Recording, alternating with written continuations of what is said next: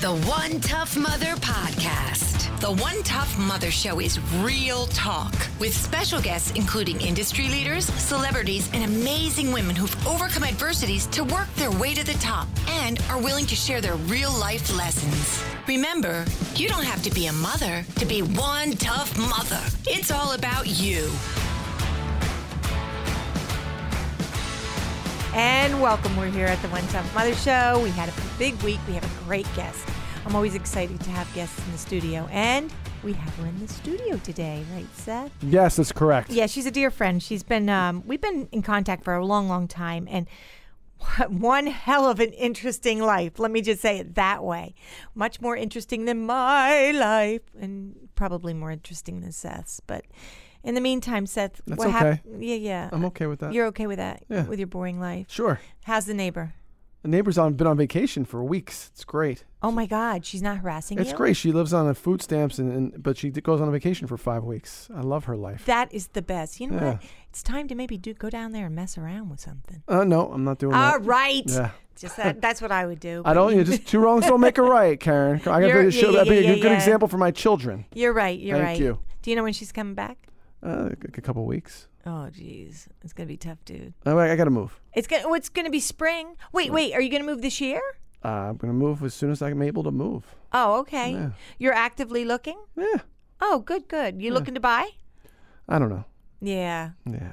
You know, a lot of people your age aren't buying. Who wants to pay taxes? Right. If you buy, that means you buy and then you have to pay rent, like with the property tax. It's like paying rent and mortgage at the same time. My taxes are higher than my mortgage. It's ridiculous. Yeah.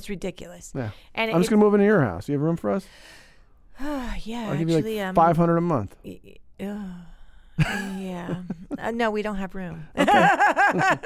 We would have if you'd said 5,000. Damn it. I have a shed we would put electric into. Nice. But anyway, it's one of those mini houses. It's not a real shed. It's a mini house. Get over it forever. Yeah. But anyway, thank you guys for coming on again and listening because we have a great show. And before we do, I want to talk about our sponsor. Seth's going to whine and cry because I didn't bring fish in. I have not been to the farm, but I will get out there. We have American Cobalt Aqua Farms. It's an arapaima, which is a fish which is a superfood. It's loaded with omega-3, omega-6 protein, and collagen. And it is truly a chef's dream because I took it to a chef. My girlfriend Pam is one of the top executive chefs in Atlantic City, and before I took them on as a sponsor, I just wanted to see myself what she thought about it. And I actually want to pay for them or have them pay for me to go to Atlantic City. So nice. I went down and I took her a bunch of fish, and she gave it to a bunch of her friends who are chefs. She loved it. She said it was amazing. It's white fish. It's mild. It's great for just about any dish, and it's really versatile. American Cobalt Aqua Farms takes pride in supplying healthy and nutritious food through responsible, sustainable, eco-friendly aquaculture. And I was there. The place rocks. I mean, I haven't been there for a couple of weeks. I have to go back because I promised Seth fish. And it's amazing. I want to go. I want to check it out. You want to go with me? Yeah. Okay, we'll take a ride one day. Yeah, we should do a show from there. Dude, you should see the fish are as big as me. I'm not kidding. We could do an ad from there because the fish are literally as big as me. They get up to like 6 feet and 200 pounds. Can I swim with them? Yes. You most certainly can. You may swim with the fishes, nice. My friend. Thank you. Anyway, it's American Cobalt Aqua Farms. Thank you for being our sponsor. We love you. We love your fish. And you can call them. You can call them. A restaurant can call them. Anyone who wants fish can call them at 973-601-8441. It's 973-601-8441. And you're kind of getting ahead of the curve with it, right? I mean, you'll be like the first people to get this fish. I mean, yeah. If you're a restaurant, this is the deal. No doubt. I'm not kidding. Because it's amazing. And they have aquaculturists on call 24 hours a day to answer your questions. That sounds legit. It is. It's AmericanCobaltAquafarms.com or call them again at 973-601-8441. We love your arapaima. We love fish. In the meantime, we want to welcome a dear friend of mine to the One Tough Mother Show. I'm telling you, this woman rocks every way possible. We've been friends for a while online, and the things she does is just amazing. I truly admire her and everything that she does. In her career, Shanti Patty Owen was a very famous supermodel whose stunning, edgy looks, and when I say just gorgeous stuff that she does, were on the cover of so many publications such as Marie Claire, Elle, Cosmo, just to name a few. Shanti was also known as the face of Chanel, worked as an actress on some television shows, and has had just an incredible career for most of her life. But it has not been all glitz and glam, my friend. Has not been. Recently, Shanti decided to chronicle and share her memoirs in a book titled The Memoirs of a Legal Courtesan, right? Courtesan. I knew I'd get that wrong, and I practiced it 100 times. In which Shanti openly talks about her life with her surprising little secret, her addiction to sex. Here to open and honestly speak about her life lessons, we welcome to the One Tough Mother Show my friend, Shanti Patty Owen. Yay! I'm so happy to meet you in person finally. Oh, and you were like one of the very first women to wear one of my One Tough Mother shirts. I remember when you sent it, I was like, wow, this is cool. I'm really excited about it. Because I feel like one tough mother. Believe me. I am a mother. She's 24 years old, and I can be pretty tough. I'm very compassionate, but when I feel that, the buck stops, it stops. Babe, we're Irish. We get that. Is that what that is? Oh, my God. We get that. I mean, it takes a while to get us mad, but when we're mad, oh, God. Oh, boy. Yeah. Watch out. Things are going down. So tell me what's going on. Tell me how you've been doing. Well, I'm tired, but for a great reason. I mean, the book launched a couple of weeks ago, and I have barely slept. A lot of interest in the book, a lot of... from people all over the country. It started with my friends and family and acquaintances, and it's just spread to people I don't know, sending me private Facebook messages and emails, and wow, your book has totally transformed my life. I knew something was strange with me, but I didn't know what it was. I think I might have some of what you have. And women just confiding in me, and men, which I didn't expect. I thought I wrote this book to help women who have sex addiction, sex and love addiction. And I'm finding that men are sort of creeping out saying, hey, I know I have this addiction, but I've really never talked to a woman who's admitted she has it. And they feel that they finally have a safe sounding board. Oh my gosh, that is so amazing. And you know what? The thing is, I have to give it to you, dude. I mean, the guts to come out and talk about this. Guts to come out and let your family know. Everybody that you know knows. Your daughter is she in college? She graduated, yeah. She's 24. So, yeah, she knows. Yeah, I mean, it took huge guts. Take us back. Take us to how this started. The addiction? Yeah.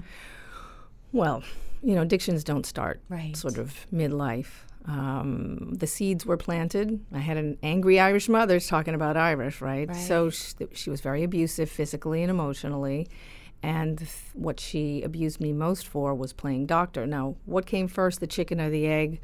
Was it I was just interested in playing doctor, and then the abuse sort of cemented that? It was like, why is she so upset about this? I want to know more about this.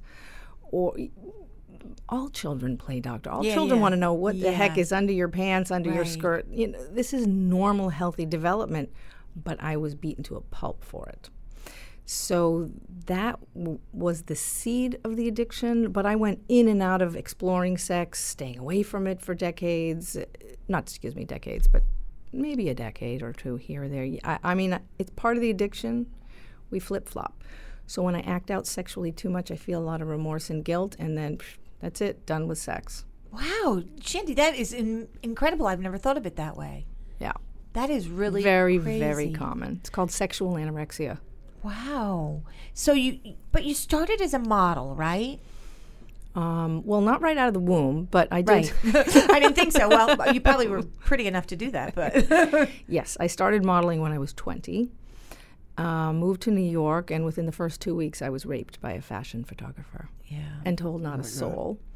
And then I moved to Paris a few months afterwards because my agent, Elite Models, John Casablancas in New York, said, it's a lot easier to get started in Europe.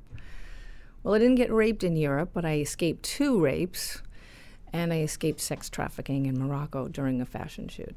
Oh. So there was a lot of sexual abuse right from the jump with my modeling career that I told my modeling agent about one of them, but not the other.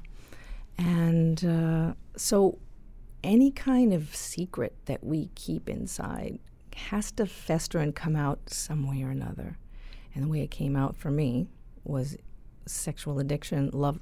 We call it love addiction, like in quotes, because it's not real love. It's neediness. But I was terrified to be alone. Right. After the rapes and the attempted rapes and escaping sex trafficking, even though I had quote-unquote monogamous boyfriends, when I was on a trip modeling, I was like, oh, who can I sleep with? I don't want to sleep alone. I'm afraid. That is incredible to say that. Seth, did you ever think about that? Like, really? She's afraid to be alone, and it translates into something like that. It's probably more common than we think. And it's great that you're doing this so people don't feel like it's only them or there's something wrong with them. And it's very common for women. Now, this is first of all, let me go back to why I even started writing this book. When I discovered in 2011 that I had this addiction, of course I went to the internet. What is this? How does this start? How can I fix this? What can I do to heal from this? And most of the books were written geared towards men because it's considered a male addiction. Right. But I'm saying, well, wait a second. I had a lot of sex with heterosexual men, and they were having sex with a lot of heterosexual women, and women don't give it up easily. Right. So the likelihood is that these sex-addicted men were having likely sex with sex-addicted women. But women don't want to come out about it because, as you probably know, we're supposed to stay virgins before we get married, and then, if our husband dies, we're supposed to wear black the rest of our lives and never remarry. I mean, it's cultural. So women don't want to come out about this addiction. It is extremely shameful. That's amazing. You're very brave. So I have to ask, what classifies it as an addiction? You got to tell me the steps that are the things that really pointed at, wow, it's an addiction. Okay. So, I mean, I don't want to take away the punch from the book, but I mean, it's on the back of the cover, so I might as well say I ended up as a prostitute. Oh my gosh. At age 52, mind you. Good for you, girl. Yeah, right? Sorry, everybody. That has to come out. That has to come out. I know. 50 Shades of Grey. Okay, she was a virgin in college. Wow, big deal. I'm sorry. I don't want to put the book down, but women our age, we're in our 40s, 50s, and 60s. We want to know that there's some craziness that we can, if not follow, at least read about. Right. And then find out why you don't actually want to do that. Right. So, yes, I became a prostitute at age 52. And, well, now, when you say legal, explain that to me. How is that? Oh, so Memoirs of a Legal Courtesan, the name came many, many years ago when I got a job as a legal secretary. So at the time, I wasn't getting paid for sex. I was acting as a courtesan, which, during the Renaissance period, women either married, became a nun, or they were a courtesan. And courtesans were the only women, actually, that were allowed to read. They gave counsel to politicians and wealthy landowners. The courtesans rocked. Oh, my gosh. So, I thought that was great. I said, yes, I'm a legal courtesan. Of course, later on, I became an illegal courtesan during my phase of prostitution, tantra massage, that kind of thing. Now, Shanti, were you married? I was married, all during my sexual acting out, yes. Okay. And how did he handle that? Well, he was fine about it. He wanted to do more sexual adventures. So part of my love addiction was wanting to please him and appease him. I think a lot of women can relate to this. Oh, absolutely. Where men say, hey, we need to open up our marriage a little and maybe explore some sex parties or some swapping, swinger stuff. And the wife might not be interested, but she doesn't want to lose her man. So a lot of that was going on with my marriage. My second marriage, I must say. My first marriage was to my daughter's father in the 90s. So I don't want to talk about him. He doesn't feel he has this addiction, but he did act out sexually quite extensively. And I did it with him. What are the steps? Tell us, say some young woman or some woman my age or some woman Seth's age, anybody, male, female, doesn't matter. What are the steps to pinpointing this and finding a healing space, something to help you get through it? So you can go online. I'm not allowed to give you the name of the 12-step programs that I belong to because we're asked not to bring that into press because they don't want to have the liability. But if you go online and you Google sex addiction, love addiction, and if you're not given a porn site, that happens often. If you go under sex addiction, they'll send you porn sites. But if you go on to healing sex addiction, healing love addiction, you'll find some 12-step programs. There are several, actually. And there's a lot of abuse in this, right? Is there a lot of female abuse, people abusing each other and using them because they know they're addicted? Is there that kind of almost like a sex slavery type thing? I wonder about that. I don't know. Okay. I think a lot of people aren't aware that sex addiction is even a thing. Right. I was like, I don't know if they consciously say, well, this person's a sex addict, so we're going to manipulate them. They might say this person is easy to manipulate. Right. So let's do that. Right. I don't know if they consciously say, hey, this one's a sex addict. Well, what happened with me is I'm led by the thought of it's male. So, kudos to you for coming out and saying it's female as well. Because historically or just media-wise, that's what we hear all the time. Especially now with the Me Too and the sexual harassment and everything is every other day. It's like every day I turn on the news. Well, look, most people who have sex addiction have had some kind of abuse. I mean, it doesn't have to be sexual abuse, but I would say by and large, the majority of people who act out sexually have been sexually abused. And that includes men. Right. So men who are sex addicts, often they have been abused as children. Either they've been abused by aunts, their mother, their teachers, their father's best friend, men. Right. And they are what we are attempting to do subconsciously. It doesn't work, but we are attempting to heal that sexual wound by having more sex. And we think, well, excuse me, if maybe through this next sexual encounter, I will find wholeness, I'll find love, and maybe this one will do it. Whereas an alcoholic might say, maybe this bottle of scotch, if I just say this is the last one, this might do it for me. Right. It's like it's a fix. It's a fix, absolutely. It's no different than drug or alcohol addiction. It's just a behavior. Right. And do you always feel like you're looking for love? Was that part of it? You're looking for that love that you missed maybe with your mom? Absolutely. My mother was so tough. Now, she was one tough mother, but not in the fun way. No. Wait, you have brothers and sisters? I have an older brother and a younger sister. And my mother was not affectionate. She was not tactile. So I was always, craving to be held and to be loved. I mean, of course, she loved me in her way, and I got some wonderful characteristics from my mother. I mean, the reason that I am even able to come out and be so strong and suffer the slings and arrows is because my mother was tough. Right. So, but the tender part, that sweet, caring, loving part, I didn't get from her. Right. And I was constantly searching. So the first time I had sex in high school, I thought, this is the most amazing thing that's ever happened. Now, not because I had an orgasm, because I didn't have an orgasm for a couple years later, but the kissing, the tenderness. And so I got sex and affection completely commingled because I really hadn't had it before. Right. So to me, to get affection, I had to have sex. Human contact, right. I totally understand that. Totally get that that need for human contact.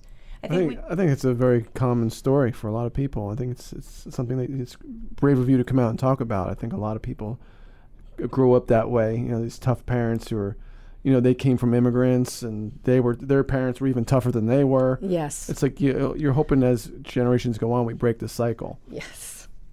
And you know what? I think about that too. I think where does the cycle break? Like you're very loving with your father as well, though, right? You're very close to your dad. Yes, I'm very close to my dad. Yeah, and was he almost around? 88. Thank God for my father. He was affectionate, but he was working 2 or 3 jobs. He'd come home at 9 o'clock at night, and he'd walk through the door. And he would never complain about being tired or sore. He'd open his arms and say, "Hey, how you doing?" Right. So, thank God that I got some affection. Right. And his family was very affectionate, my grandmother, my aunts and uncles. So I did have some affection. But of course, when you're a child, you want affection from your primary caregiver. Right. And you think, something's got to be wrong with me if my primary caregiver doesn't seem to like me. Right. It's so true. I think, and I'm pleased, and Seth knows I'm a big I'm very, very close to my father who's passed away, but I'm a big advocate of both parenting. But I think there's such a different take when your mother is the one who's not affectionate. It's such a... It's rejection. Yeah. It's but, you think of your mother as... You always want your mother's affection for some reason, so... Well, also, I know it's stereotypical, but usually, by and large, it's the mother who spends the majority of the day with the children. Absolutely. And it changes. There are, house fathers, but in general, it's usually the mother. Right. So we want... that's the person that's giving us the most time and attention. Right. And so we want to know that that person loves us. And if we have doubts, it really can, spiral into lots of emotional problems, addictions. So true. So true. So tell me what's next for you. Like this, are you going to go on a book tour with this? I don't know. I was originally planning on doing a book tour, but I also do need to pay my bills. Yeah. Don't we all? Hello, Seth. Somebody else that needs to pay bills. I know. And I work in the addiction recovery field. I work as a recovery coach and a sober companion. So I live with my clients 24/7. Oh, that's awesome. Yeah. So That's intense. Yeah, well, you know how everything happens perfectly, even though while it's happening, which we think is imperfectly, it's painful. Right. A couple of years ago, when I was close to being finished with the books, I tried to go back to legal and get a job as a legal secretary, and I couldn't. And one of the headhunters pulled me aside and said, "Have you Googled yourself lately?" And I said, no. Just give yourself a little Google. And I did. And I said, "Oh, is it because I used to model and the modeling pictures are popping up?" And he said, no, just scroll down a little bit more. And I wrote several articles in the Feminine Collective on my sex addiction. And they said, "We cannot get you a job with that. Can you get that off the internet, please?" And I said, "I don't want to. I wrote it to help people, especially women." And he said, "Yeah, you're going to have trouble getting anything in corporate." And boy, was he right. And so a friend had suggested, because I have an addiction, you have to have an addiction pretty much to work in the addiction recovery field, because you have to know this animal.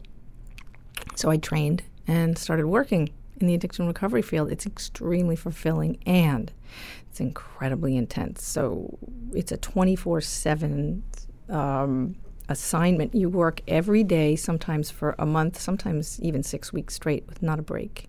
So I take breaks. So I'll work for maybe a month or two and then take a month off just to rest and recoup, because we're dealing with addicts who are coming out of detox and rehab, and these feelings that they haven't felt for decades. There's a lot of grief, rage, and it's all getting thrown at me. Right. So we have to do a lot of self-care in order to be able to be solid in this field. So wow, Shanti, that is just amazing all the way around, because you're an amazing person to be doing that. So what do? They call you and then you go stay with them? Yes, I work with a couple of different agents, and they'll ask me, "We have a client in this state or in this city. This is what's going on with her." Usually it's a female. I have had a couple of gay male clients, because they want to make sure that there's no cross boundaries sexually. And does this seem like a client that you'd have a good fit with? It's not always like I'm not a heroin addict, but I've had several heroin addicts. They really try to match your personality. Okay. Yeah. Addiction is addiction, right? I mean, depends on what you're addicted to. It's easy for people to judge these kind of things, like a sex addiction or things that are not physical, like a pill or a drink. They could say, "No, it's not. You just like to have sex." Like, no, it's right.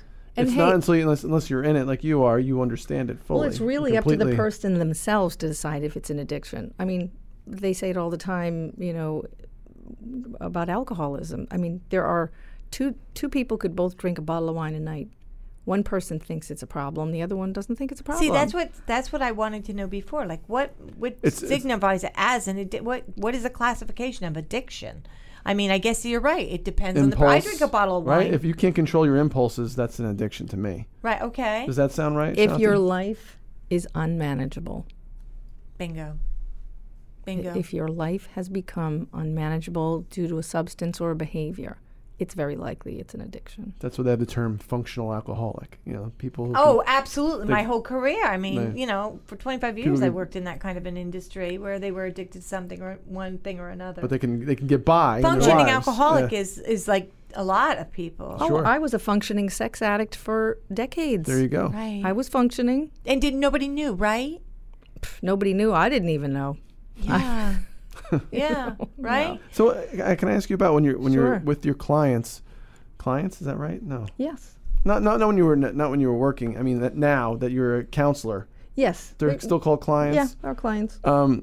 So I guess they kind of communicate with you when they're having urges, and you're there, and you talk it out. Is that kind of exactly? Okay. Yeah, I'm really their sober buddy, sober companion. That's really the general term. And so you're like you're part therapist. You're part therapist, part parent, part friend, part 12-step sponsor. But It's different. It's really like during those, and I would say probably the most significant talks come late at night.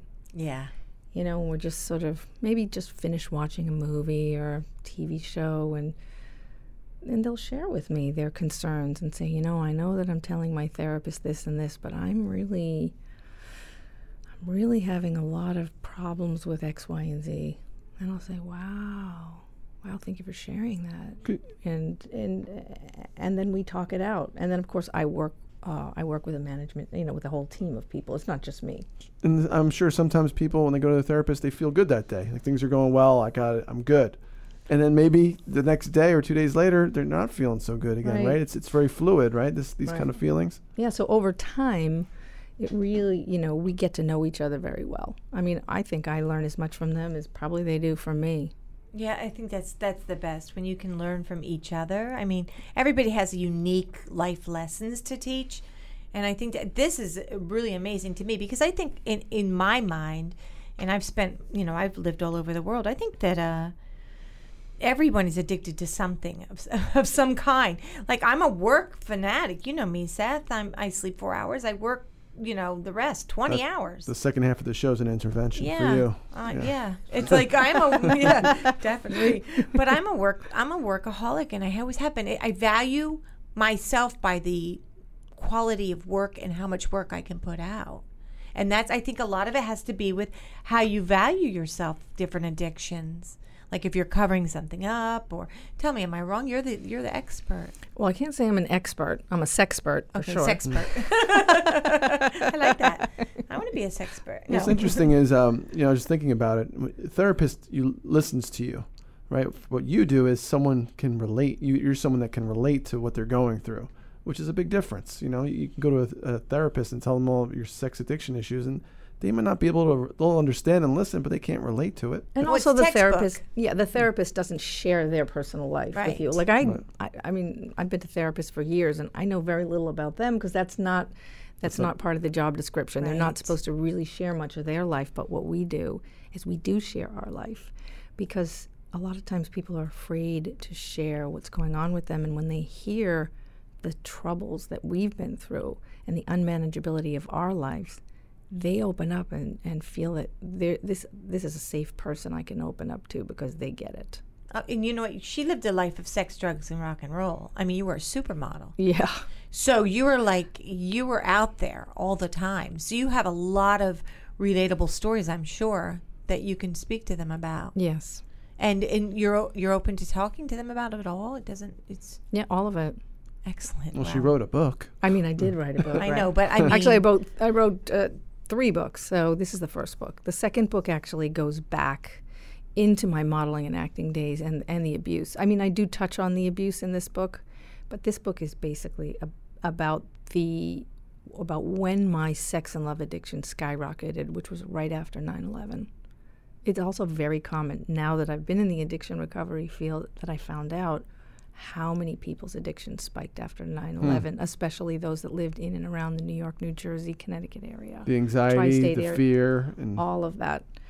And so this book is basically, book one is Memoirs of a Legal Courtesan, is about how my sex and love addiction skyrocketed. Book two is Makings of a Legal Courtesan, which talks about the abuse and all of those things that really mounted and added up to me finally acting out to this extent. I had been acting out all along while I was modeling. You know, I had boyfriends, but I cheated on all of them. Oh. But it just seemed like, oh, you know. It's the life, right? It's the life. You Yeah. know, girl, don't be so hard on yourself. I mean, you're like a supermodel after all, right? But I knew something wasn't right. I couldn't stop. But then it escalated after 9/11. Did you ever have I have to ask, did you ever have a relationship that you were so committed to, you wanted it to be just the two of you and to have the white picket fence with the house and the flowers? I did. You did. I did, but I was bored. Yeah. I have to say, that's part of the addiction, is we're excitement junkies. Oh, okay. Well, that's, yeah. That's part of it. now, you said you were raped when you came to New Yes, York, right? yes. And then there was attempts, rape attempts after that. 2 other attempps. I Now- barely escaped. After that, like as this sex addiction grew, is it something like you just started giving in to did it happen again where guys kind of came on to you and you're like, I'm just going to go with it instead of fighting it? Did it ever happen like that? I mean, women and I in our 12-step program often share how many times we had sex we didn't even want to have it. We're just like, okay, whatever. Hurry We've up, done this get it many over with. times. Like, Yeah. let's just, okay, you want it, you want me, okay, okay, fine. Right. Where I'm sure people who drink too much, they don't want another drink. They've had enough, but their friends coming by, come on, I'll buy you another drink. It's like, oh, okay. Exactly. Have another one. Exactly. Yeah. Wow. This is really interesting. And again, the name of the book again Is Memoirs of a Legal Courtesan, and the subtitle is A Sex Love Addict's Journey to Sobriety. It's an amazing book, and I thank you so much. I can't wait to read it. And I have to say to our listeners, if you feel like there's something here that really resonates with you, reach out to us, and we'll see if we can get you, your messages over to Shanti, because I just can't even imagine feeling that weight on your shoulders, because it's a lot of guilt, isn't it? A lot of guilt, and especially for women. And something else that I didn't mention, another reason it's difficult for women to come out about this addiction is because when men, for instance, get sober from sex addiction, they get their life back. They get their morality back, they get their heart back, sometimes they get their wives back, they get their money back because they're not paying for prostitutes and strippers and tantrikas. Right. But when women get sober, so yes, we get all those wonderful, wonderful attributes back with, we get our heart back and our brains back. But a lot of women like me made a lot of money in prostitution, in stripping, and some of these women have been doing it for decades. Wow. And they are 40 years old, and it's all they've known, and they live off the grid, and they've never paid a tax in their life. Wow. They don't even know where to begin. So it's scary. For you, it's like getting out of jail. Yes. Right? It's like you have to start from the bottom. From the bottom. Wow. And besides the fact that I'm sure there's people around you that are like, they put you to the side because they know that now that you're out there, and it's crazy. It's a stigma that sticks with you. It's a huge right? stigma. It's a big stigma Yeah. for women, especially. It's a huge stigma. Yeah, I can see that absolutely, and I understand that. So, what are you going to do next? Tell me about what your next steps are. So next step is editing book 2. It's done. Wow. Editing book 2, and then I know I said I wouldn't mention this, but I am having talks with some people in Hollywood about creating a movie, maybe a TV series about this, because it's definitely time. It's Wow. definitely time to come out about I mean, it. it's a fascinating story. I'm sure if it's made the right way, it'd be a great movie. Yeah, well, And it's real. It feels like a movie to me. Right. I mean, when I say it feels like a movie to me, it's almost as if it was another person Right. in another life. Outside yourself, you're looking back. Yeah, Because I can now see that I'm sober, I'm like, what was I thinking? Even my daughter, when she read the intro years ago, because I had to present it to her, I wanted to let her know what I was doing. She said, "Mom, what were you thinking?" And I said, "I wasn't thinking. Right. I wasn't thinking. Were you searching, do you think? Searching for something? I was in pain. I was in enormous pain. And this is the way I numbed my pain, through sex. I had about 30 lovers at any given time for years. Wow. 30. 30. And if I got down to 20, I panicked. Wow. Whoa. Yeah. That's insane. That's how intense it was. That's how intense like it you was. were really just it was a very it's steps, right? It was like almost steps that you went through just to, oh my gosh, Right. that's insane. And then when having tons of lover wasn't enough, I got into group sex, and then finally it was prostitution. I mean, this is how addiction progresses. right. And you weren't even thinking about disease or anything at that point. You didn't. No. I mean, Oh, that's so honest of her. I love that. She's just like, no. I mean, I'm Well, sure if it entered her head at some Listen, point, but if you asked an alcoholic, are they worried about Right. destroying their liver? They're like, nah. nah, I can handle it. Yeah. Yeah. And yours was on the high end, right? You had pretty high end people because of the industry you were in. Yes. So, wow, that's insane. Well, I just can't thank you enough for being on the show. I love having you It's so good to here. see you in person. You too. Oh, You're cuter in person than your books. You're so cute and beautiful anyway. One more question, since you brought up movie. Who would you cast as I was going to as ask you? her that. Her. It has to be her. I can't say because she's reading the book right now. Oh, wow. Oh. Turn off the mics. I want to Yeah, know. Wait, Just I'll tell make us. this No one will static. tell anybody. Yeah. Just tell us. I can't. I've signed an NDA agreement. Oh, that is That's so awesome. fun. I hope that works out. I just totally wish you the best in everything. Thank and I'm here to you. support you in any way you can. Thank you so when much. your next book comes out, come over and have fun with us. Absolutely. We'll play and we'll just have some fun times here. I'm just excited about this. And where can they find you online? So you can find me at my website, which is SP Owen, S for Shanti, P for Patty, Owen, spowen.com. That's my page. You can send me an email and any of your questions. Excellent. I welcome. Excellent. And how about social media? Social media, I'm also on SP Owen. SP. Okay. SP. Okay. That's me, yo. SPO. Yes, yo, yo, yo. Okay, so we're going to look for you. Thank you, Patty. Thank you so much. I'm just so excited that you were here. I know it was wonderful to have you. It's great. And Seth, we just can't even tell you how excited we are that you're here. I wanted to tell people in case, because it's also, it's a Kindle version. Yeah, Can yeah, we show see? 'em. Wait, so here's the cover, which you would also see if you had Can the we get Kindle it up version. closer? Can you? Here, I'll take it up for you. If you... There you go. So There it is. you'll see that if you get the Kindle version as well. But what you won't see with the Kindle version, when you open the whole book, you get that.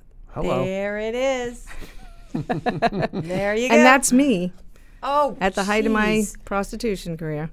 Wow, it's a great shot. I wouldn't have done that 20 years ago. But anyway, well, thank you so much, honey. And you're going to stay, right, for a little bit more yes, of the show? yes, I am. Yeah, she's going to stay and kick in. And in a few minutes, we're going to come back with Headlines and Headaches. But until that time, we want to thank American Cobalt Aqua Farms for being our sponsor. And we'll be right back. The One Tough Mother Podcast. Real talk with amazing women who have worked their way to the top and want to share their real life lessons with you. And we're back. And we've got Brother Seth, who, by the way, just so you know, has a $20 shirt on. Yep. I had to bring it up because I was afraid Seth wouldn't. I got him his shirt. So everybody that's listened for the last 30 shows, he's done whining. He's got the damn shirt and he's wearing it. And you better look online to see what it looks like. Oh, yeah. It's intense. It's intense. And I went for the upper level cotton. I mean, I went the whole 9 yards. I went the whole $20. It really feels great on my skin. Yeah, shut up. So we're here with Headaches and Headlines. And Seth, that's you. Okay. Obviously not a joking manner at all. We want to open our Headlines and Headaches by sending our deepest and most heartfelt sympathy to everyone in Parkland, Florida.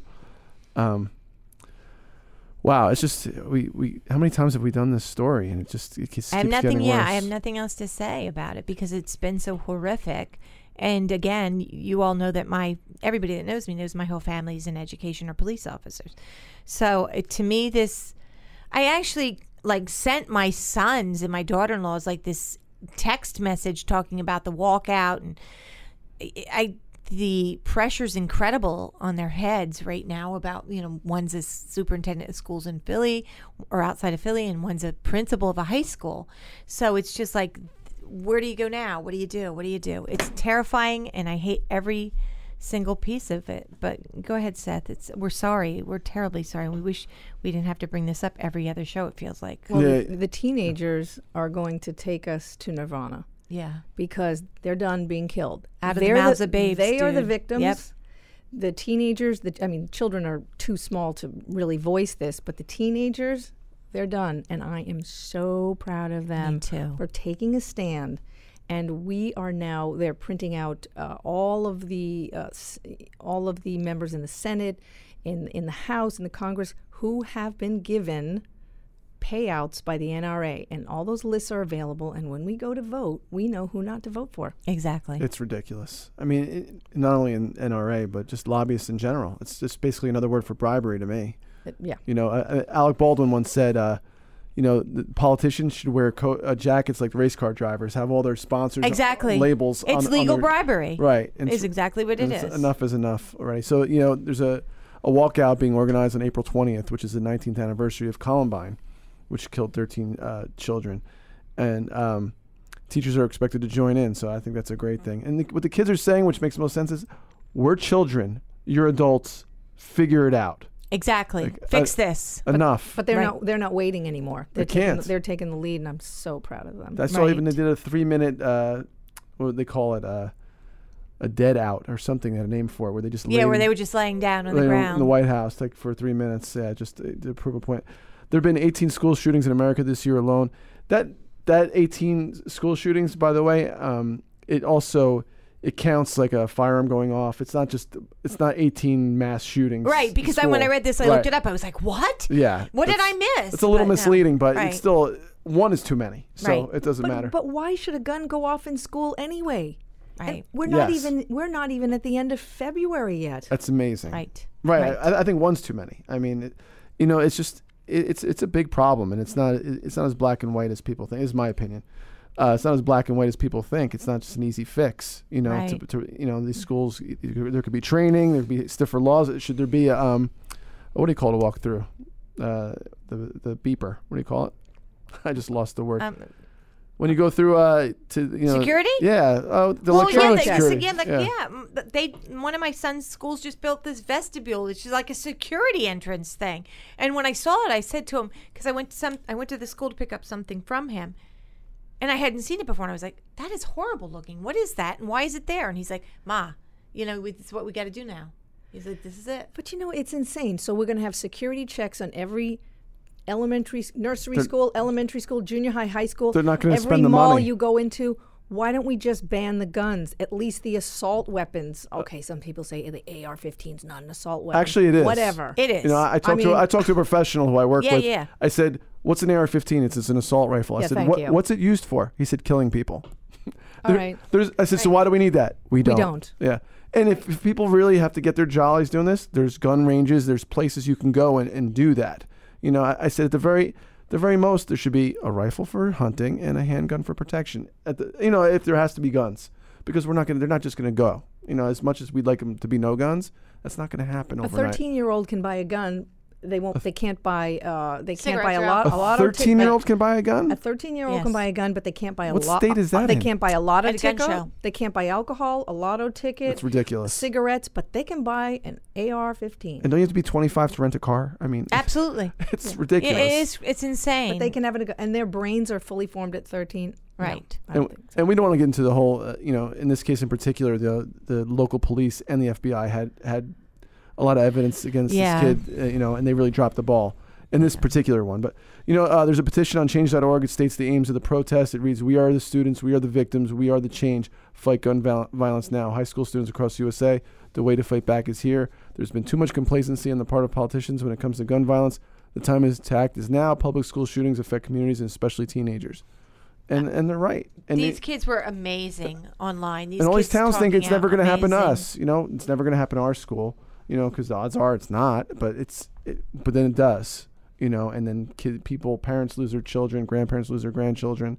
As a parent myself watching that, it's heart-wrenching and terrifying. And one of the ones what really hits me is it still brings back this open wound of Sandy Hook to me. These are babies. Oh, they were babies. That's one of the. I mean, not to say one's worse than the other. But babies in my head. I'm thinking 5-year-olds, less than 5, right? I mean, it's sad. It's very sad, and we're super sorry. And please, something has to be done. Yeah. Clearly, I mean. Yeah, we're behind these kids, and we'll help in any way we can. Yeah, and that's the thing too. People can't just say thoughts and prayers anymore. It's not. It's not enough. Absolutely not. Thoughts and prayers. Don't you love the politicians that say, "My thoughts and prayers go with the victims and their family," and they've been getting millions from the NRA, so it's just total BS. Yeah. And God forbid it happens to one of their kids. Right. You know, and then but their kids go to private school. Well, true. I don't know. Private school they're safer. I guess I don't know if things have happened in private schools. I don't know. But you don't know where it can happen, right? That's the point. And it's like every day you're I don't want to have to worry about my kids when they go to school. You know, it circles back to a lot of people saying, when my kids were going to school, we lived in Germany. It was during the time of the Ayatollah Khomeini. So they got on military buses with armed guards, and we had to be searched going on and off post because there was a lot of stuff going on at that time. But it comes back to what the kids see and what they emulate and how they feel. They were in kindergarten, and you've got these kids are just fearful to go to school. I can't even imagine being a little kid now, and you can't protect them from hearing this. It's everywhere. It's nonstop. It's a verb. The verbiage about it is everywhere. So these kids are hearing it. Whether they're in kindergarten, 7th grade, 4th grade, they're hearing it on the news. They're hearing their parents talk about it. So I just want to say this: sit your kids down and talk to them about it. Talk to them about it. Ask them if they have fears about going to school. Get in your kids' heads a little bit. You would say that with your son. You have to, and not only that, you kind of have to tell them, what to do. Yeah, talk to me. And what to do is, if you're in a school and there's a shooting, you have to try to find a safe place and you stay there and you don't move until police come to get you. And if you even see if it's quiet or anything right. else, you got to stay. Turn your phone off. You could text, whatever you have to do, but you have to try to stay out of sight and don't move until someone finds you. Right, or if Bobby's brother or whoever the case may be, that they're talking about this, or that that there are guns in the house, or you've heard them say something like. Oh yeah, if you hear a kid, yes. Tell your parents. And they have, and people did talk about this kid. Right. This is what kills me That's the worst part about it. That's the worst part about it. How many kids came forward and said, "There's something not right with this kid in his and they head." knew. The authorities knew, and no amount of money would be worth a child's life, but there's gonna be a lot of lawsuits because it's negligence. It's like a malpractice suit against a doctor. Gun control people. Look what they did in Australia. They haven't had any mass shootings since 1996, I believe, when they instituted gun control. We just have such a mass population here, and our politics are so crazy. It's so hard to get this through. Well, this is what my son said, who's a police officer, and he said, "Ma, if you want to get a gun, you're getting a gun. Period." But you can make it a lot harder. Yeah. Okay, it's not that simple. Right now. I'm talking about right now. Yes, right now. Let's make it a lot harder. Yes. Let's make it a lot harder. Yeah. Okay. Let's move on because this is we can talk about this. Yeah. Yes. Well, this is interesting because it kind of connects to what Shanti was talking about a little bit. Win to lose out on severance for casino mogul Steve Wynn won't be collecting as much as $330 million in severance payments from the company he founded after his resignation in the wake of sexual misconduct allegations. The Wall Street Journal said. Wynn Resorts is considering changing its name, and the company's board has hired a law firm to probe accusations against a former CEO. I mean, he shouldn't collect. I mean, yeah, right. Yeah. It's like if I do something wrong here, I get fired for cause, I'm not going to get any money. Right. So like Harvey Weinstein, should he get a penny from any of the movies that he created? Unfortunately, he has enough. Yeah, he has enough. Yeah, Matt Lauer. I mean, these guys buried money. First of all, let's not kid each other. Well, they're not living on the streets now. But you know what they have to do? Those guys have to live with themselves. Yes. And I would not trade places with that for all the money in the world. No, me either. And this guy too. It's the and Shanti, I think you've been around this, right? The power and these guys are in this position of power. Yeah, you've been at the top. So yeah. I mean, it didn't happen with me with Harvey Weinstein, but several other very powerful men in Hollywood, and they just feel entitled. Take what they want. They take what they want, and that's why I left acting. I mean, I modeled for 10 years, and I expected I was going to be acting for 20. And after 2 years, I left. I couldn't stand the harassment anymore, and so I asked some people. I said, "This is just it's rampant. How do people deal with this? How do these monsters get created?" This one guy who's in the industry said, "I'll tell you exactly how. Real nerdy kids. Women didn't want them. when they were younger, they're older, they're in power, they got the money, and they're like, yeah, babe, you want this movie? Ugh. Come to my house. Yep. It's all of that anger from not being wanted for so long. Now they're in power and they're dangling the carrot and they go, I got the power. Who has the power now, babe? You can almost think that almost sounds like an addiction power, right? Oh, absolutely. Absolutely. Yeah, 100%. All right, let's talk about Big Food faces troubles. Big Food brands like Kraft, Heinz, Nestle, Campbell, and Smucker, that's like they basically own grocery stores, right? Right. Those brands have seen dwindling sales of as Americans switch to healthier, more nutritious foods. The Wall Street Journal reported that Kraft, which makes Jell-O and Oscar Mayer, saw falling sales globally, with its chief vowing to meet changing consumer preferences more quickly in the coming year. You're a little late to late to that one, buddy. Newspaper also noted that Nestle recently saw its slowest U.S. sales growth in decades. The journal wrote that struggling food companies may look to consolidation to shore up profits and continue to expand healthier food lines in order to draw health conscious customers. Well, we see that everybody's consolidating. I just hope that because in the place where everything's bought and paid for, or lobbyists and everything, that organic still means organic, and that these companies aren't taking shortcuts and maybe promoting something as organic or healthy when it's not. Even though when you see natural, it's like natural is a BS word. It's not real. Oh, actually, natural sugars. Right. Natural flavors. Natural flavors, natural sugars. There's no definition of natural flavors. No. Right. And they don't have to define it. Right. They don't have to say what natural flavors are. Right. So there's a lot of little tricks, and I just hope that somebody holds these companies to task if they're going to do it that way, that they do it legitimately and not just take, but nothing would surprise me at this point. Yeah, right. Okay, let's move on.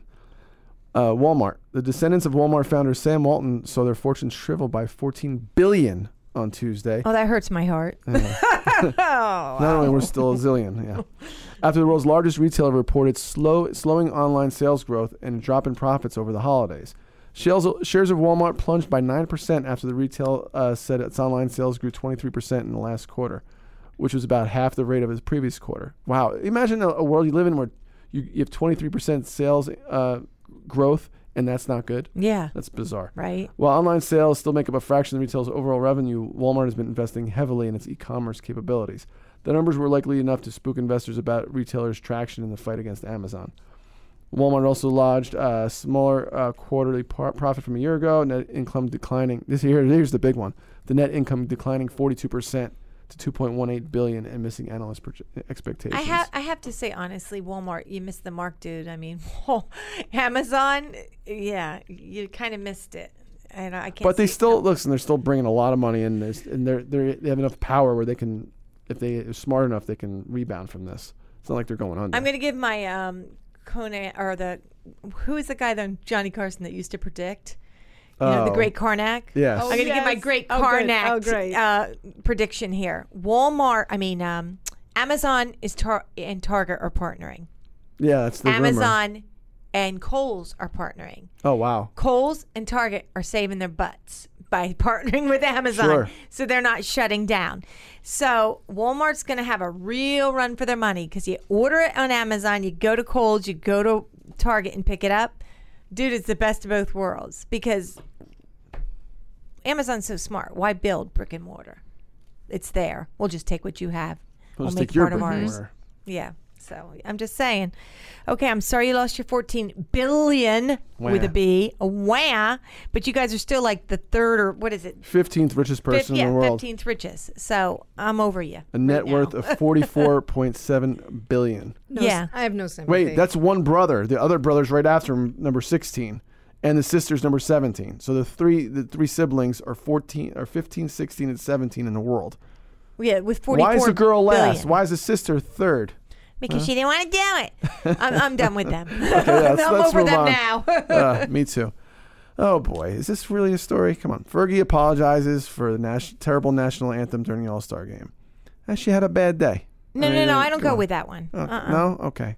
She tried something different. That's what I go with. Well, that's what I'm saying. On all accounts, I generalized it. I'm sorry. I'm sorry to dive deep into this. Jump down, dude. All right. But for Fergie, come on. You know how she sings, right? You know what she's about. She's like unique. So it was an arrangement, for gosh sakes. I mean, it's not like she just stood up and started belting it out. Everybody played. The band played. She's off key, off kilter, and painful to listen to. Did you watch it? I saw some highlights. I didn't see it. All right, so I saw it, and my ears hurt a little bit. Yeah. Yeah, my daughter said, "Ma, you got to watch this and use this in your show." So she told me. So I watched it, and I thought, yeah, it's pretty bad. Seriously? I mean, that's how I was. But I'm just like, but she sang it the way that Fergie would sing it. That's what my thought process is. Did you watch it, Shanti? Or? No. But, I saw Mariah Carey on New Year's Eve a couple of years ago, and she totally tanked. So what? We tank once in a while. You know what? If you don't take a risk, you also don't have the glory of succeeding. You got to make mistakes. So what? She made a mistake in front of a gazillion people. Oh, well. Mariah's like, I don't know. Come on. Mariah's a whole different story. But you know what? What was the rapper's name? Where is that on this? Wiz Khalifa. He gave her props. He said she took a chance and did something different. He said that they didn't like Jimi Hendrix's version of the National Anthem. And now it's considered a classic. Yeah, I mean, come on. Hendrix got tons of gruff for that. And look, now it's like, oh, wow, Hendrix in the National Anthem. Yeah, but I'm going to go out on a limb and say that's not going to happen for Fergie. I'm going to go with you. Yeah. I'm on that limb with you, dude. That limb's going to break because both of us are standing on it. Everybody's totally nailing her. When I feel bad. Fergie, here's the deal. She'll you be did fine. it the way you wanted. I'm happy for you. I'm sorry you're taking gruff. And you don't have to apologize. That made me mad that she felt she had to apologize to people. That's the way you wanted to do it? You know why? Because she's a woman. Exactly. Women always apologize. I'll tell you, sometimes I walk down the street, somebody literally is smashing into me. My first knee-jerk reaction is to say, oh, I'm sorry. Me too. I was like, Well, you're also sorry. polite. I say I'm sorry if it's, But women always apologize. One guy tried to kill me when I did that. I had a backpack on, and I squeezed between two people walking in the city to catch my train. Everybody's walking fast. And my backpack hit this guy. I keep walking, I have my headphones on. He grabbed my backpack, spun me around. He was crazy, so I had to match his crazy so he wouldn't hit me. And we're just like screaming at each other, and then he finally walked away. You ran into me. He's like, no, I didn't. Oh my gosh. Like, yeah. Wait, that's the trick? Crazy, you match crazy? You have to match the crazy. If you show fear, like you're going to be squashed. Yeah. Yeah, well, I'll know to match crazy. If you have someone crazy in your face with the crazy eyes looking at you, screaming at you, you better match it. Because you don't know what he's capable of. Is that our takeaway from today? Yes. Yeah. Crazy matches crazy. We're gonna have a new brand. Match your crazy. Yeah, exactly. That's got a nice ring to it. It does. Match your crazy. Yeah. Oh, I can open my eyes wide too and raise my voice. I want to match your crazy. Yeah, that's great. That's what we put into the show today. So that's it. But I'm bumped. No. When we come back, we have Tough Mother Mail, and Seth's gonna have mails in. The One Tough Mother Podcast. Real talk with amazing women who have worked their way to the top and want to share their real life lessons with you. And we're back, and mail's in. But before we do, I have to thank our sponsor, American Cobalt Aqua Farms. I'm getting really good at saying that. Seth said it's a tongue twister. It rolls off your tongue, though. American Cobalt Aqua Farms. Come and get your fish here. See? Oh, that's nice, Karen. Go with that. Yeah, I'm going to go with that. American Cobalt Aqua Farms is a great place, actually. I've been there. They have arapaima, which is a superfood. It's loaded with omega-3, omega-6 protein, and collagen. Again, you know the story. I took it to my girlfriend, who's the head executive chef down in Atlantic City. She absolutely loved it. And actually, I have to be honest, I'm a seafood eater. I'm not a fish eater. In my family growing up, we had catfish, trout, blah, blah, blah, blah. But I was never a big fresh fish eater, freshwater fish. But I'm a big seafood eater. I loved the way she made this. And she really literally just put it in a pan, seared it with butter, put some spices on it. It's thick, it's flaky, it's delicious, it's very mild, no fishy taste, and all the chefs that were there, she had a few of her chefs come over and try it. They absolutely loved it. And I want to bring out one of the things that really impressed me by being there is it's all natural, completely uncompromised, and never been exposed to antibiotics, vaccines, hormones, chemicals, heavy metals, or uncontrollable environmental factors, because they control everything in the farms. So please go to AmericanCobaltAquafarms.com, or you can call them at 973-601-8441. They have knowledgeable aquaculturists on staff 24 hours a day. If you have a question, again, it's AmericanCobaltAquafarms.com, 973-601-8441. And you know what? I think we sat there and going to take a field trip there and do a commercial right from there. I'll do a whole show. Seth wants to sleep with the fishes. I'm in. I said swim with the fishes. I don't want to sleep with them. Oh, I wanted you to sleep with them. I wanted you to sleep with the fishes, dude. You mean like dead? You yes, don't mean like okay. No, you're so gross. Yeah. Okay, mail's in, and we got one tough mother-brother mail, and you go, dude. Okay. Dear One Tough Mother, my husband and I have 2 sons, ages 2.5 and 4. I truly want to quit my job and homeschool our sons, and my husband, Kevin, is dead set against it. It's not a money issue. I mean, it'll be much tighter than it is now, but however, we are fortunate that Kevin has a great job. The issue is, Mother, I am terrified of all the violence and school shootings. This is timely. The horrific Sandy Hook shooting happened while I was pregnant with our first, and I can't move past it. I think about it all the time, and every shooting since has made the feeling of dread stronger. My husband feels homeschooling will make our boys fearful of the outside world. He says he's concerned with it, and it'll make them not able to cope with the world outside of our front door, and will also leave a void in their personality where the relationships you build with other children in school would have been. I listen to your show, and I know you both have children. What do you think? Signed, Scared. Okay, well, my children are older, and Seth's are younger, so I'm going to hit you first. Go. It's interesting. We've talked about it at home, just how we feel about it. It's a little scary, and it's really fresh now. I don't know if this letter was sent to you before what happened this past week in Florida, but I don't know. I feel like we actually have a family around the block from us they have 3 kids, beautiful kids that are homeschooled, and they still go to the Y, they still take classes. There's ways you could homeschool and still be social and leave the house. It's just because you're homeschooled doesn't mean you're in prison.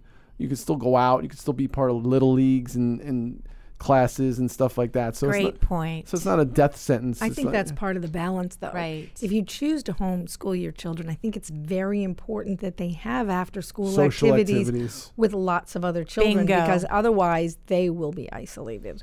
And you know what? It's funny because my generation, and remember, my kids are in their 30s. My youngest is 30 years old. And I always thought it was weird. Actually, honestly, I always thought, wow, why wouldn't you send them to school with other kids? Seems odd. However, up the street from us, there was a family of 5, and she homeschooled all 5 of those boys. They had 5 sons. Those kids were the most polite, well-rounded kids. And the father made sure he coached Little League. He coached basketball. He coached football. He did so much with his sons and that were, out among kids. They were in Boy Scouts. They did everything socially. They just did not go to school. And my 3rd son had play dates at their house with their sons.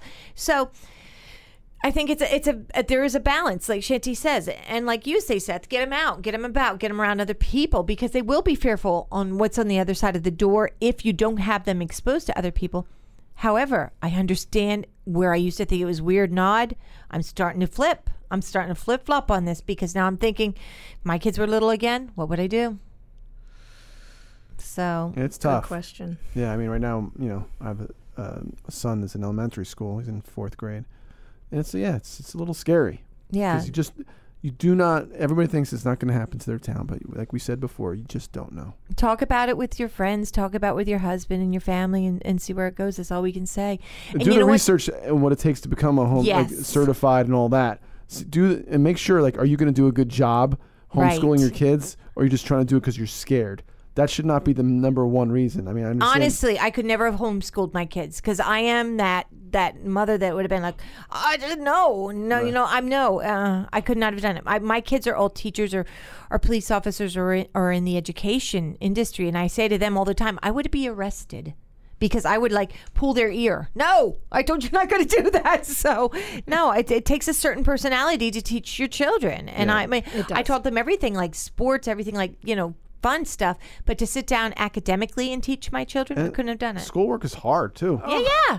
My daughter would come home from junior high asking me questions. I'll be like, I don't know, Google it. Gosh, I wish they had Google then. Yeah, right? So make sure if you want to go down that route, do your homework.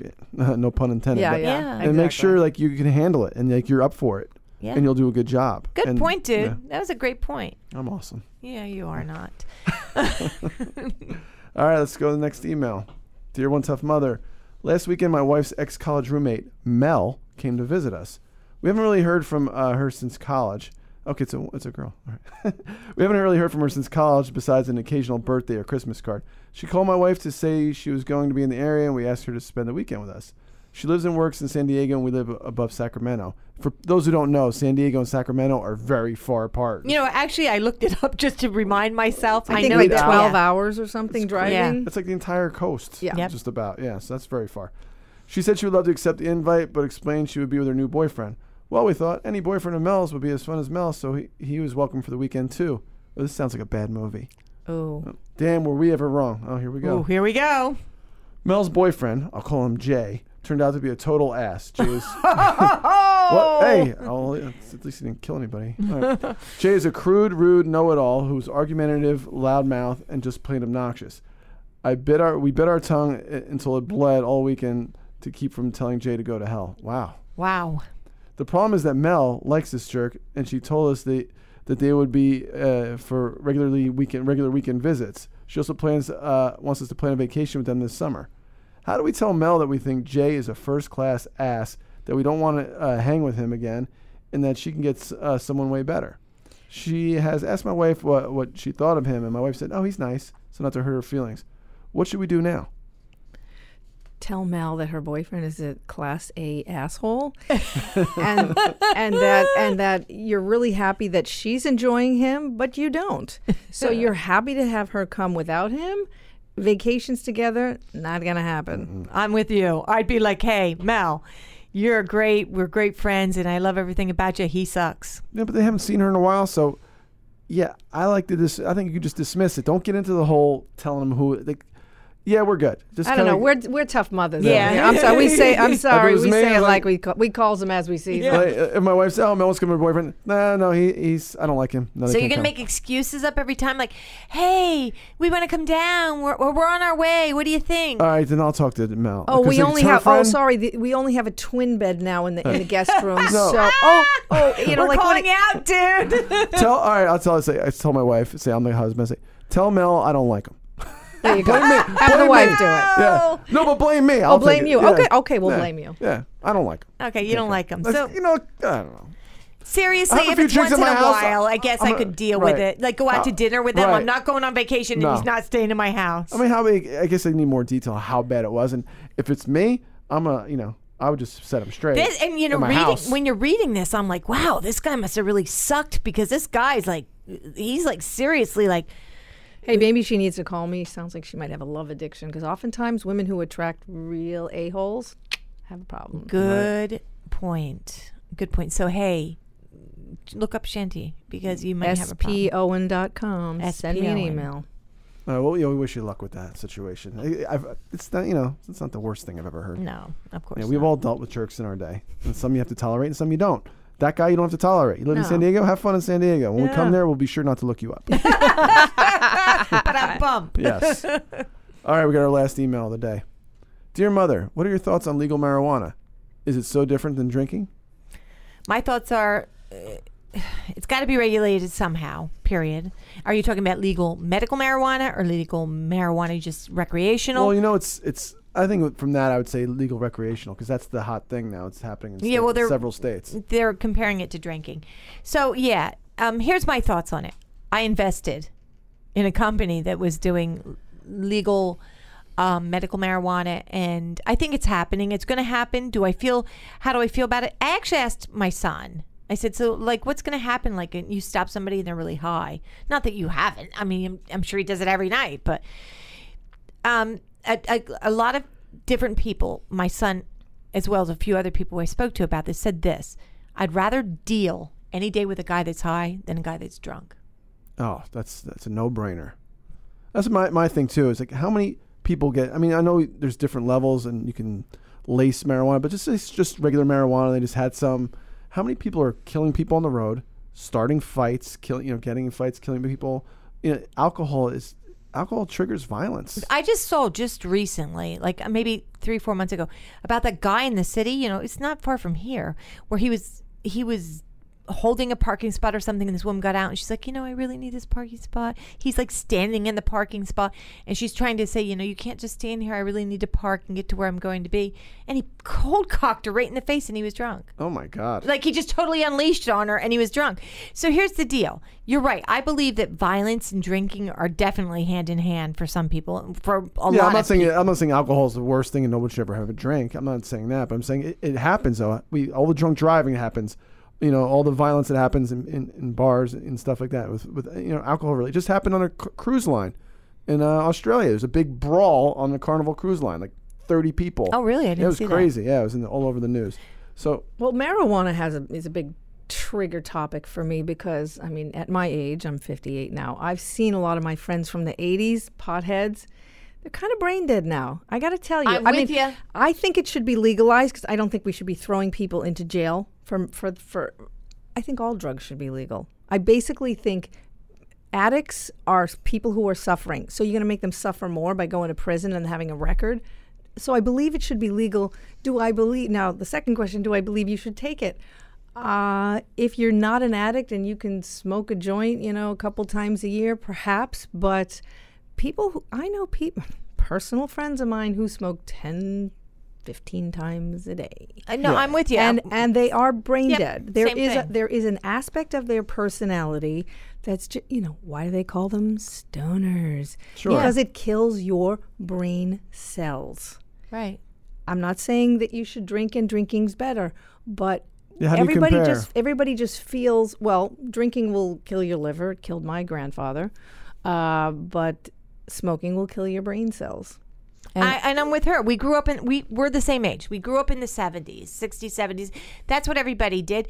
And I know, just off the top of my head right now when she says this, 3 people who've been smoking their entire lives. And I see them. One of them is gray, the color of gray from smoking. It's so unhealthy. That's all he does. He doesn't do anything else but smoke. I don't think it's a demotivator. Yeah, it is a known demotivator because you're happy to just sort of smoke with your friends. It can be abused, right? It can be abused. And it is abused. But also marijuana has a lot of positive, has a lot of medicinal value as well. Yes, so it's an amazing plant. But you can take the medical marijuana that doesn't get you high. Correct. But the point is too is like people are gonna, if they want to smoke, they're gonna smoke. Is it as bad? Alcohol, you could make an argument, but you can make an argument that alcohol is worse. Let them legalize it. Let them tax it. Let them, yes. Yes, because we're all complaining about we're in so much right. debt and we're having so many problems. Just legalize it for the whole country. And tax it, Yeah. right. Tax the crap out of it. And the other thing is... But let's sell it in the gun stores next to the AR-15 guns. And buy some joints. This is a question, and there's... the kids can't buy the joints of the alcohol. They can only buy the firearms. Assault weapons are legal. Marijuana is not. Yeah, Right. it's insane. But again, we're not condoning or we believe, my personal belief is if you can control it somehow. Am I worried about... I grew up in the 70s. I've seen people that were stoned out of their brain that couldn't drive a car. But listen, I've smoked in the past, but it doesn't really agree with me. I'm not interested in smoking. If it becomes legal, am I all of a sudden going to be like, okay, I'm going to start smoking? No. If you want to smoke, you're going to smoke. So, why not? Why are we losing tax dollars on that? Why are drug dealers making money? And drug dealers, they help with the terrorism. They say that drug dealers support terrorism. So. I believe what you're saying is true, right? Mm-hmm. So, anyway, for the rest of the show, we're going to say thanks, everybody. Thanks for listening in. Thank you, Shanti, for being here. We had a great time for welcoming me. You're welcome to come back anytime. You're awesome. Yes. Yeah, you were very, very, very great and helpful, and we're Look forward super to seeing excited. that movie. Yeah, me too. We're super excited about what comes next for you. Remember us when we're sitting in it. We'll want to go to the premiere of that movie. Oh yeah, she won't answer your text. Yeah, she won't. She's like, I don't know who this is. Yes, I will. She sent me a T-shirt years ago. Oh wow, that T-shirt's paying off.